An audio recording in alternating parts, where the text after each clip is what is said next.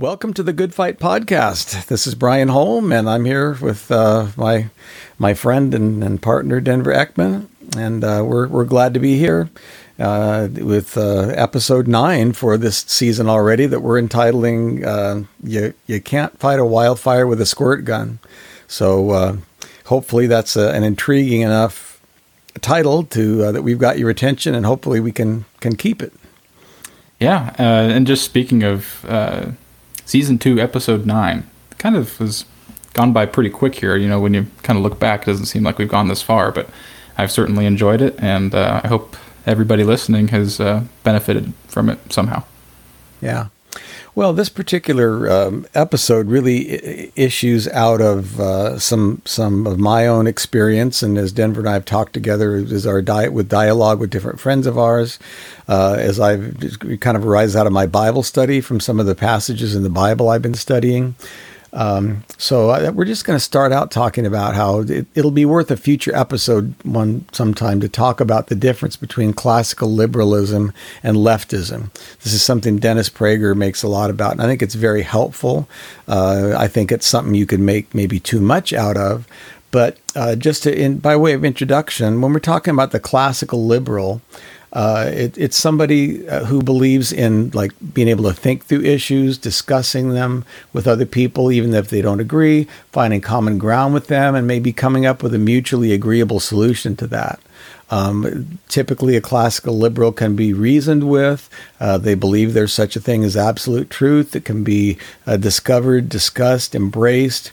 They're open to compromise and open to learning from others, even as they seek out to lay out the case that is on their mind. So generally, as conservatives, we can partner with liberals that are of goodwill to try to deal with the real issues of the day, despite differences of opinion we might have in how to accomplish that. So our approach with them can be one of reasonable, calm, respectful dialogue that's generally mutual. So tolerance and improvement for all is the goal. And some people just that come to mind that are like that out there today. James Lindsay is a college professor that wrote a wonderful book called Cynical Theories that even from a non-Christian perspective takes to task critical theory. Jordan Peterson, Barry Weiss, that resigned from the New York Times just because of some of the terrible things that she saw going on there. So generally that's what we're referring to. So that's one kind of person that we would find ourselves talking with. Yeah, and I think a lot of that is lost today. And on to our next point is it's different from the modern leftist. The modern leftist, on the other hand, really is not open to their true objective. Rather, they masquerade it, and is really very, very harmful and unacceptable to most people. They take a problem with a disgruntled group of people, and they make it the case to accomplish a goal by tearing down a good system. And if you go back a couple episodes, we kind of talked about this with Marxism. And this is really, you just have to find a unifying platform to take a group of people who, like I said, are disgruntled and move forward with an agenda. Now, dealing with these leftists is really going to require a different approach than we would with classic liberals. Like Brian said, you can reason with these people. Leftists, it's really, really much harder. I think the idea behind trying to deal with them is we have to take a different approach. You have to be more assertive. Can't be really too nice. But then again, you don't want to be ingenuine. And we don't really mean to be mean or shrill as we seek to speak the truth. But it's just different when you have to negotiate with these types of people. And to kind of give you an idea, these people may include somebody like a Bernie Sanders or Tlaib or Omar or AOC, the Squad. Kind of think of those people. This kind of new generation of leftists that's kind of seemed like they're taking over the party. And you can kind of see it with our President Joe Biden, how he has changed some of his views over the years, heavily influenced by people like this. Yeah, and I would just add that in terms of negotiating with them, there really is when it's a hardcore situation, there really is no negotiating. They may seek to give in on some point, but will kind of just wait for the opportunity to get around that and accomplish their original goal. So, because basically the ideas are mutually exclusive. And so in so many cases, it's like one set of ideas has got to win out over another set of ideas. And that's what makes it very challenging and something that we have to realize. And I think we get blindsided by that. So we can't deal with one group the way we might deal with another group. And I think sometimes just for us, we want to be nice. We want to be tolerant. We want to practice the golden rule, treat others as we would have them treat us. But that just looking at the hardcore side of that's just an impossibility. So it just makes it more complicated. Yeah, I was speaking with someone who's pretty close to me the other day, and they mentioned we live in a win or take all society. And it's kind of true for both sides, maybe more true for one than the other, but it's unfortunate that compromise has kind of left the stage, and we're kind of forced to, like the person said, it's a winner take all, and not a lot of compromise happens anymore, which is kind of sad. Yeah. Well, after the break, we're going to kind of unpack it a little bit, and then figure out some methodologies we can use to deal with both sides of the equation. So we'll be right back.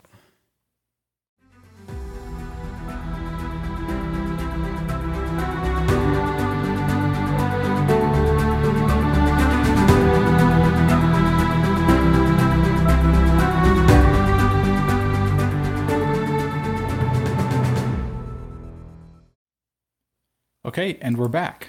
And just to start off, one of the compliments we've gotten most often about our Good Fight podcast approach is that we are not, angry in advocating for our conservative Christian solutions to today's issues. And that is by design, plus that is both Brian and I's basic temperament, we think.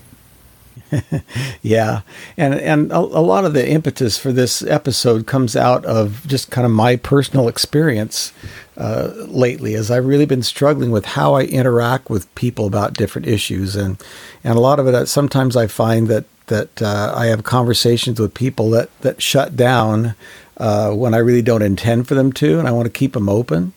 And yet sometimes I try to be too nice with a different audience, and then that doesn't work out. So I just have been thinking about these different types of audiences, basically, and how we interact with them, and figure out how to interact with which one. So one of my dilemmas has been in some situations, I either just am passively silent and let the person just say whatever they want to say and assert what they want to assert, not do anything, or I'm kind of get angry and defensive. And I found that both of those, or neither one, is a good platform to positively assert for the truth as we see it. So I'm just really trying to come up with a way to be positive, to be confident, to not be paranoid, and not go to either one of these poles, one of which my silence keeps me from completing my God-given mission, and the other one just shuts down the conversation. So here we are with trying to, calmly and confidently assert the truth we see, tailor our approach to the audience that we're interacting. And so if there are people of goodwill, even though we might disagree, then we can remain respectful and open and take lots of time to talk. But with people that have more nefarious motives, how can I remain calm and in control and not fall victim to them, but also can either confront them to the extent that I'm able, or not waste time trying to argue with somebody that is just not even interested in what I have to say. So that's kind of the two issues. So I think it's important for all of our audience maybe to know about this, and maybe to be able to have better conversations about it. Yeah, and I've kind of struggled with this over my life as well. And in time, when I would want to calmly and confidently assert the truth, depending on the audience, sometimes, like Brian says, I'll shut down, but I'll shut down maybe in a different way. And in some cases, I've been maybe scared to assert the truth, which I shouldn't be. And that's happened multiple times throughout my life. But there should be no reason to be scared in that if you are fully confident in truth, and I am.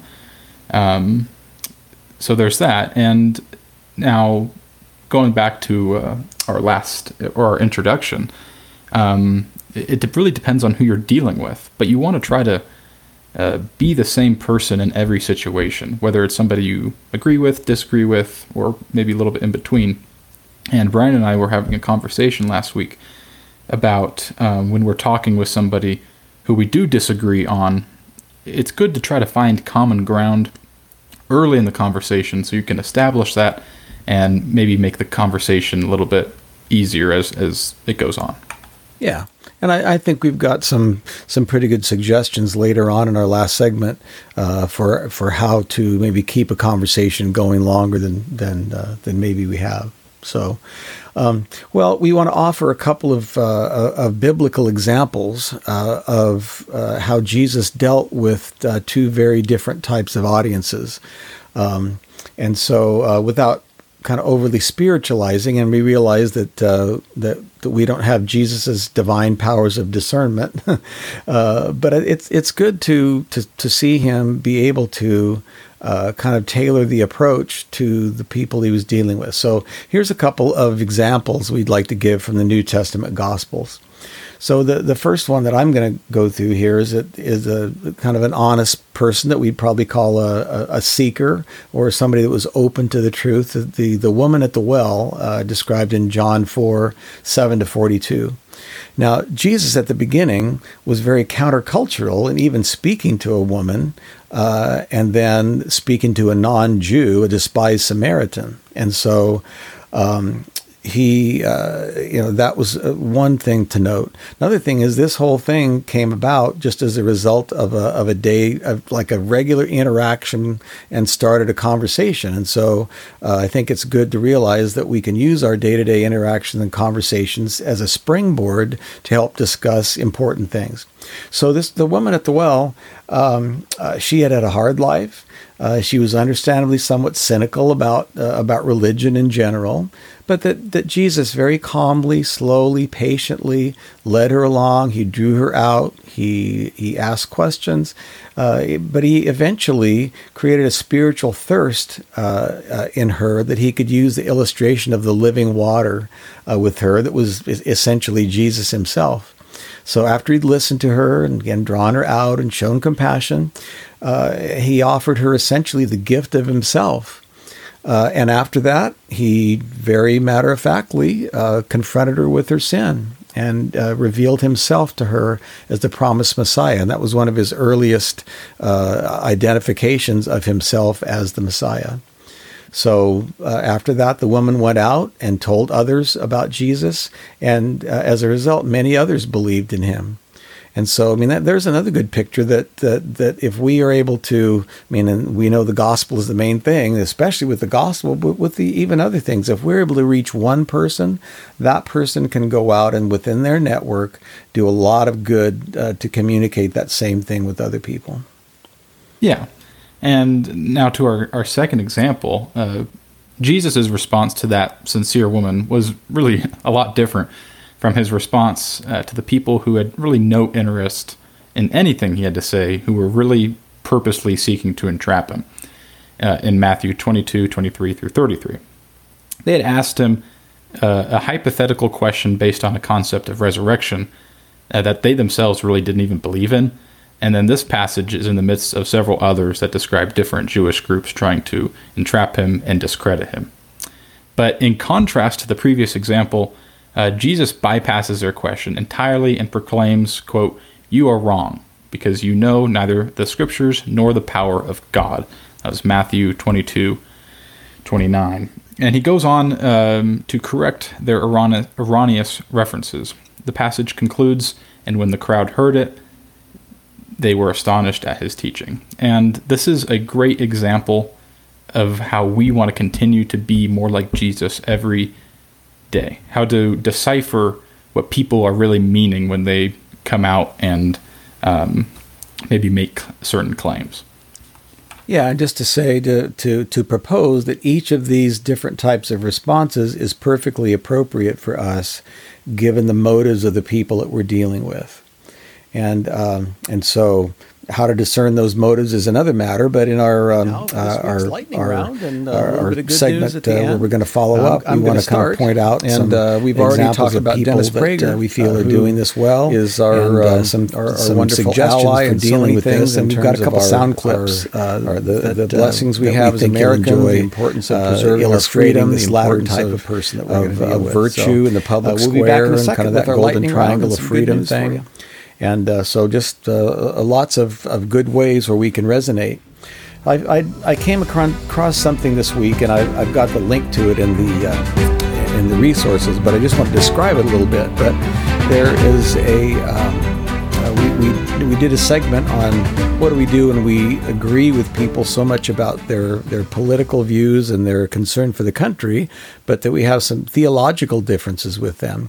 And it's just a perfect example of how Dennis Prager, as a very confident Jew, is so much our friend and ally that sometimes we tend to forget that there may be some theological things. So it was a discussion between him, Dennis Prager, and Alistair Begg, who is a quite well-known evangelical preacher who pastors a wonderful church in Ohio. He comes from Scotland, and so he's wonderful to listen to. But in this discussion, and it was very friendly. It's a great example of how people of goodwill can have a dialogue, find common ground, and then discuss very calmly their differences and seek to persuade one another, and yet part friends and then go out and be allies together.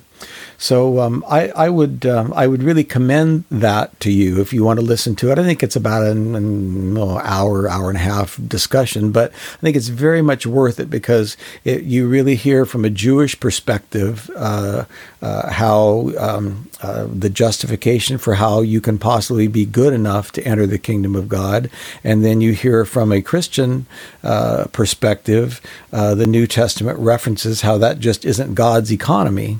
And that if you don't believe in the resurrection of Jesus Christ and Him dying for your sins, then you're dead in your trespasses and sins. And so, just I would really commend that to you to listen to as something very worthwhile.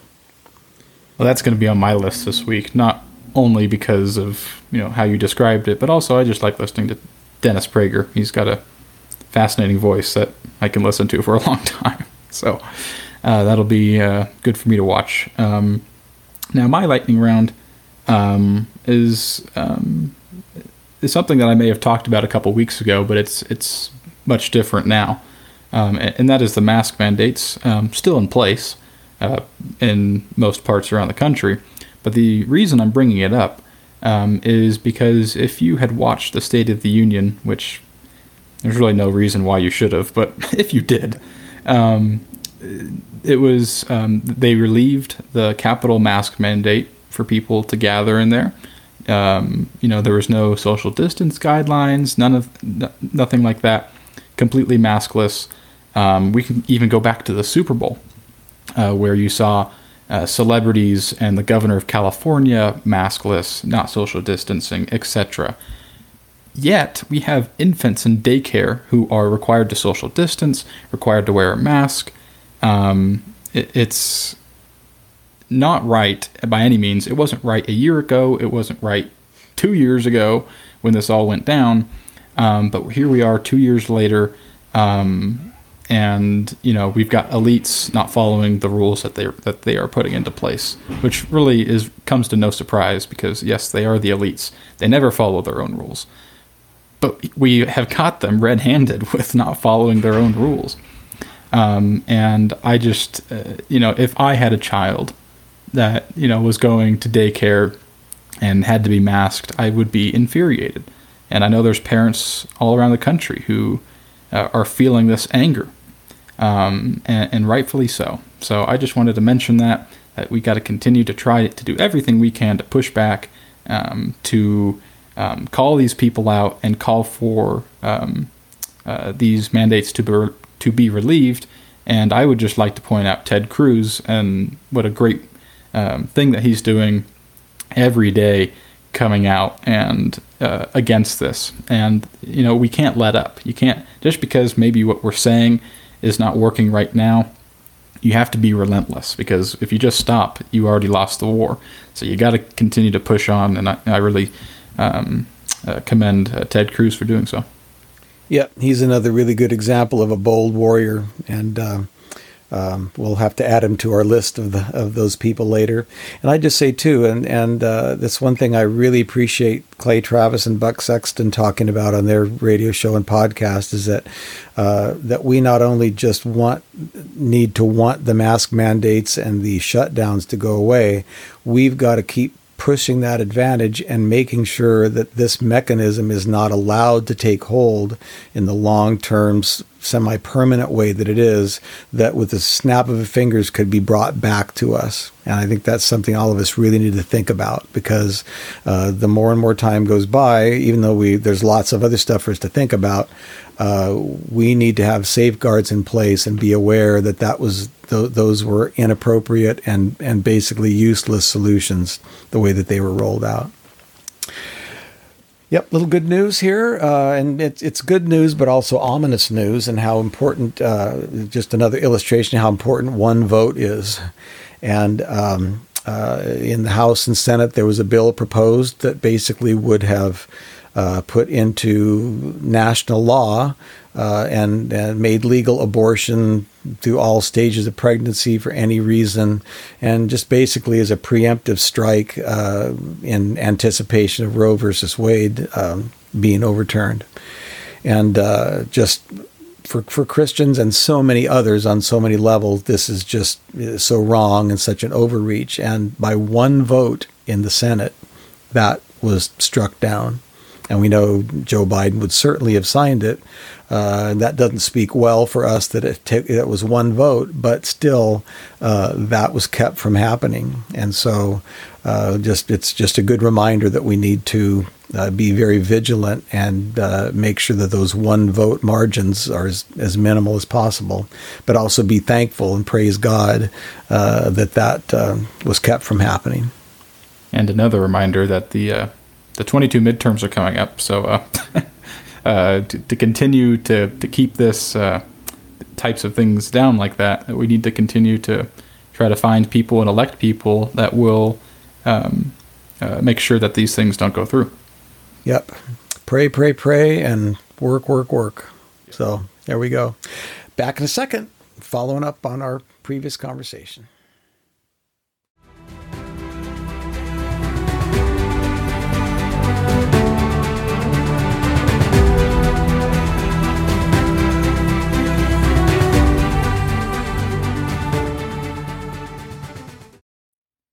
All right, and we are back with segment 3 here. And we're going to be talking about the sincere seeker of truth who happens to disagree with us. And now, this is where Brian was kind of mentioning earlier about the discussion between Dennis Prager and Alistair Begg regarding people who think conservatively politically but disagree profoundly theologically. And even kind of like Jesus and the woman at the well, if you can think of it in those terms. It's not quite the same, but that same way too. Yeah.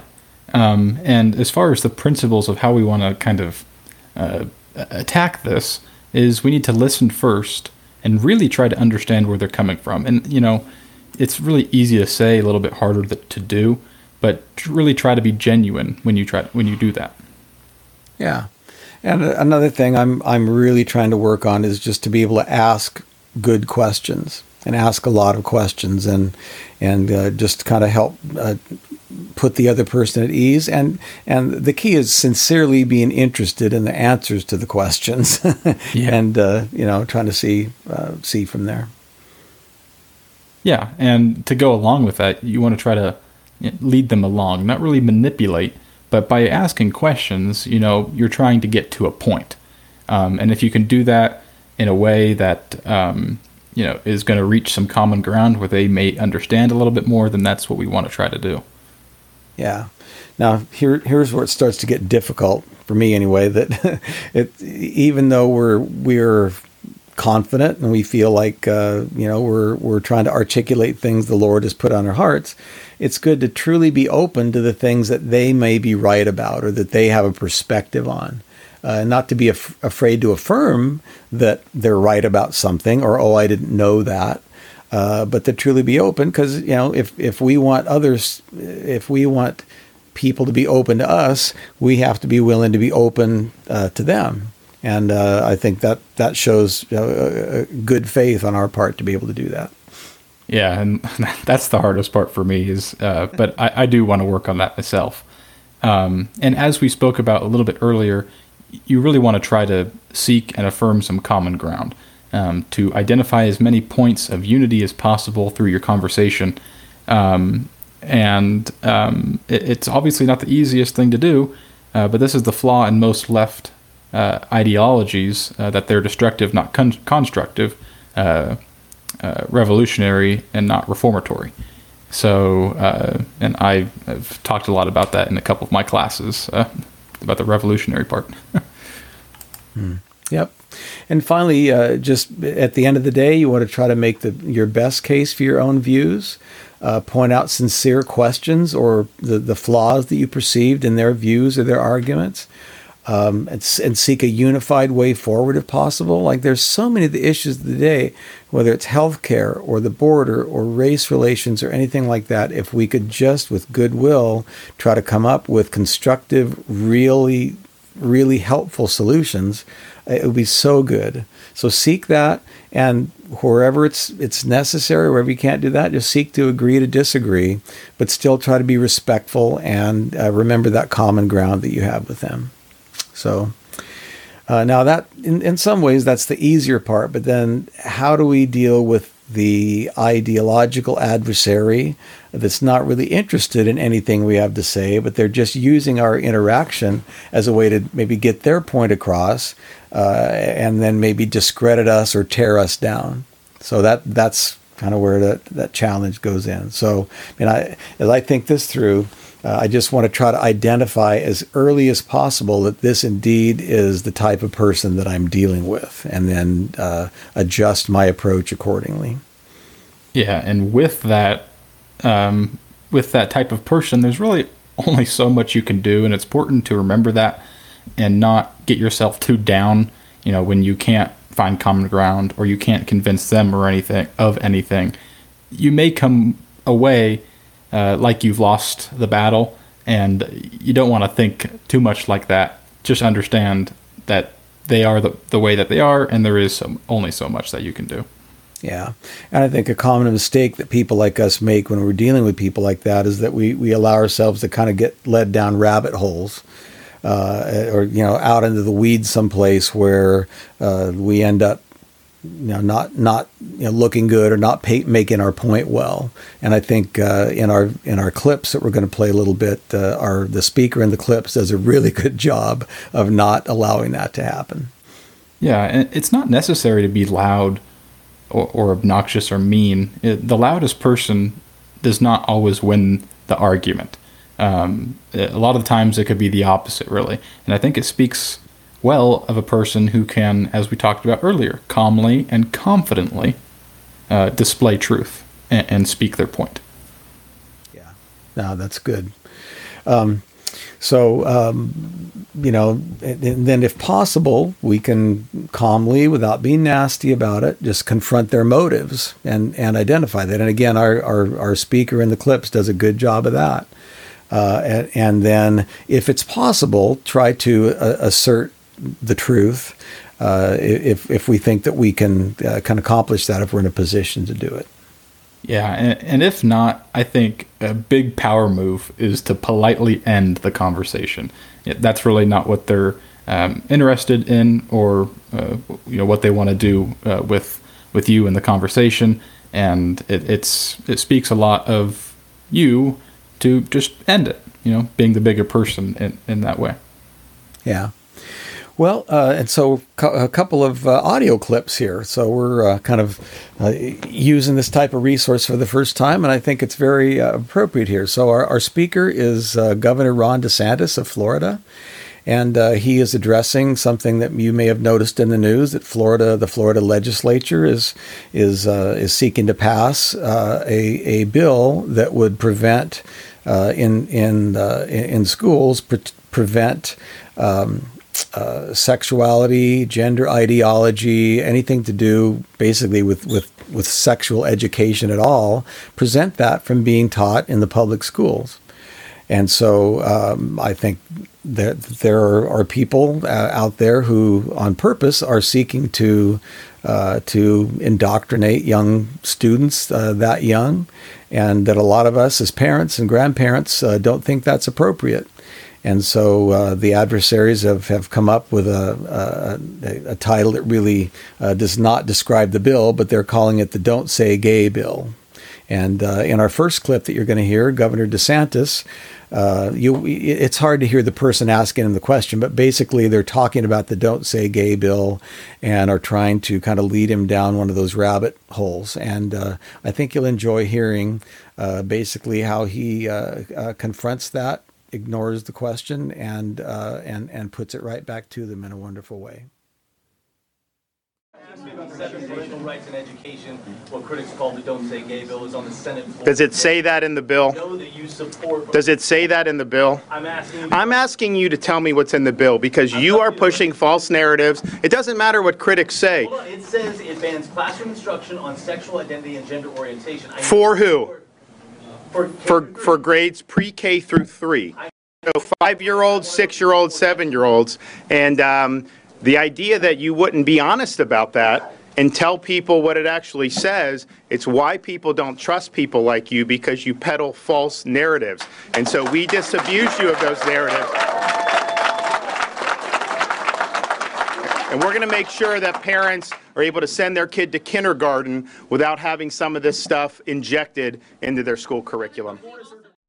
Okay, and yeah, that was a perfect example of what we were talking about, how to call out the opposition in a calm and confident type of way. Now we have one more clip that we want to share, and this one, to give a little bit of background, is DeSantis giving some feedback to Disney. Basically, their chief executive had made some comments, and obviously he represents Disney in a large way, and the chief executive said that this bill that that DeSantis was just talking about in the last clip is, quote, yet another challenge to basic human rights. There's a lot of other quotes, and he talked a lot more about it, but that kind of gives you the idea of what he thinks, the chief executive of Disney thinks about the bill. And then our next clip is kind of DeSantis's response. So here we go.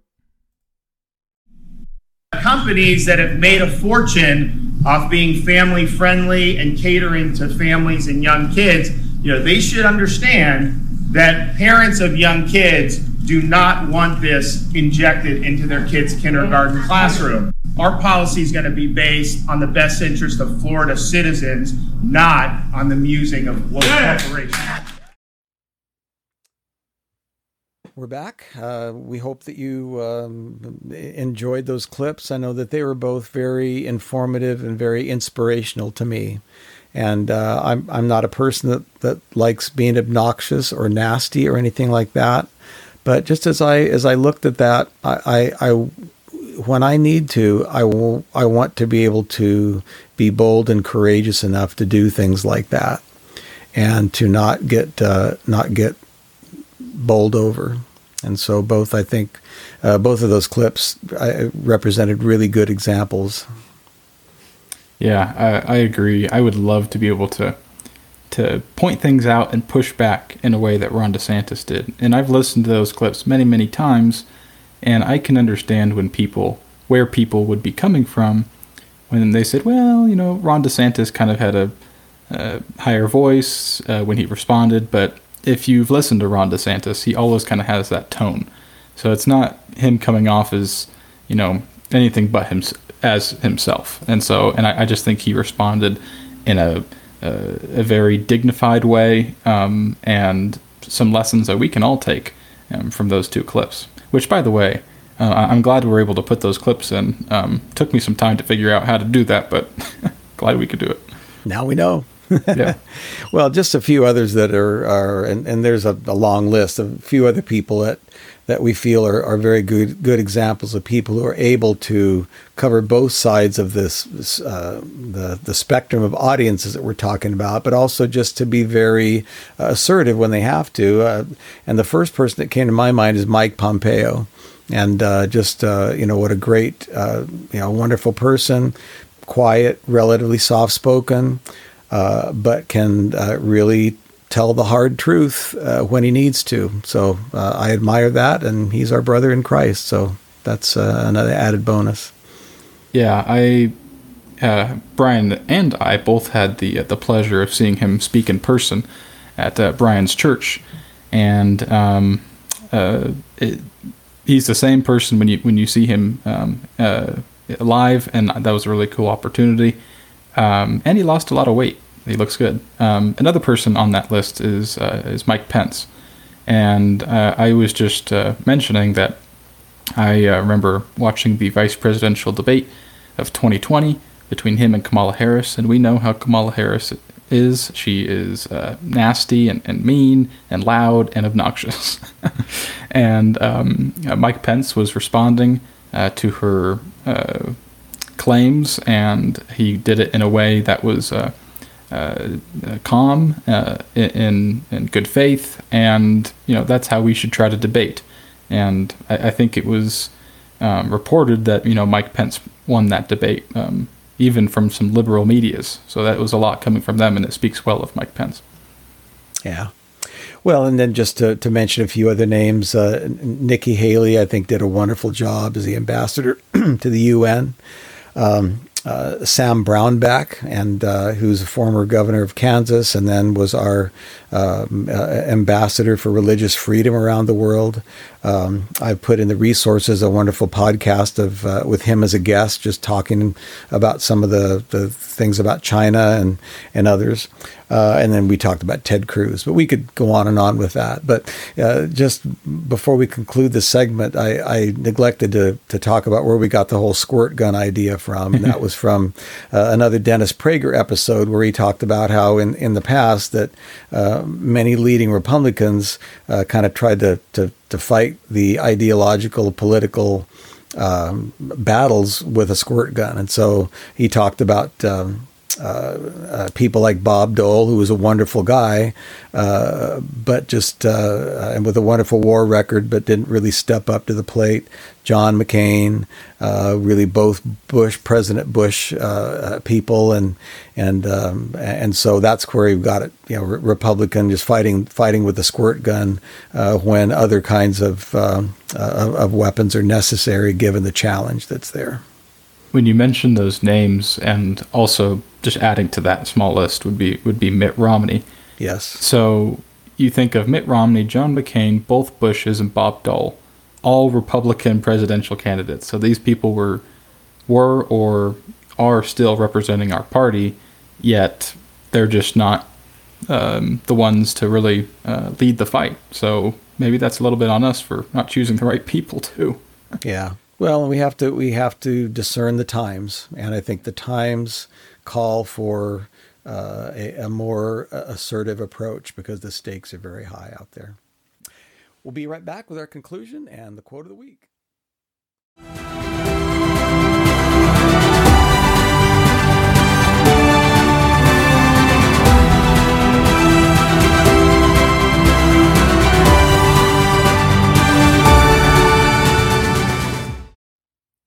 Okay, and we're back to wrap it up. And we'll just go ahead and kind of start it off with our tradition of the quote of the week.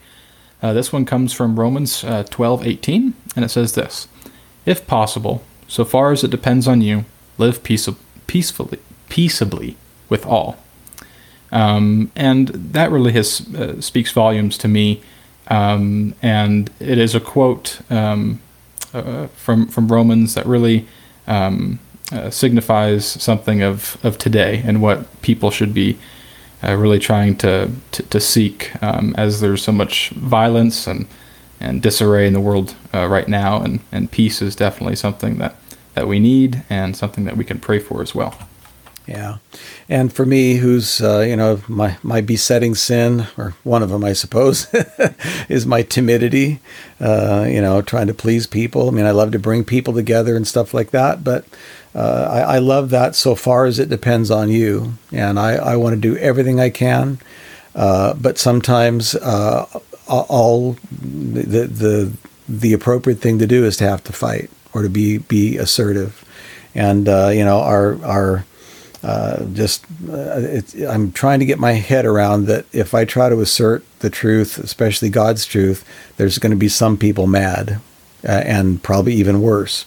And I just need to make sure it's the right people mad. And if nobody else is going to be pleased, I want God to be pleased with me. So, and I guess that's why our podcast is named the way it is. That there's a fight going on out there, a spiritual battle.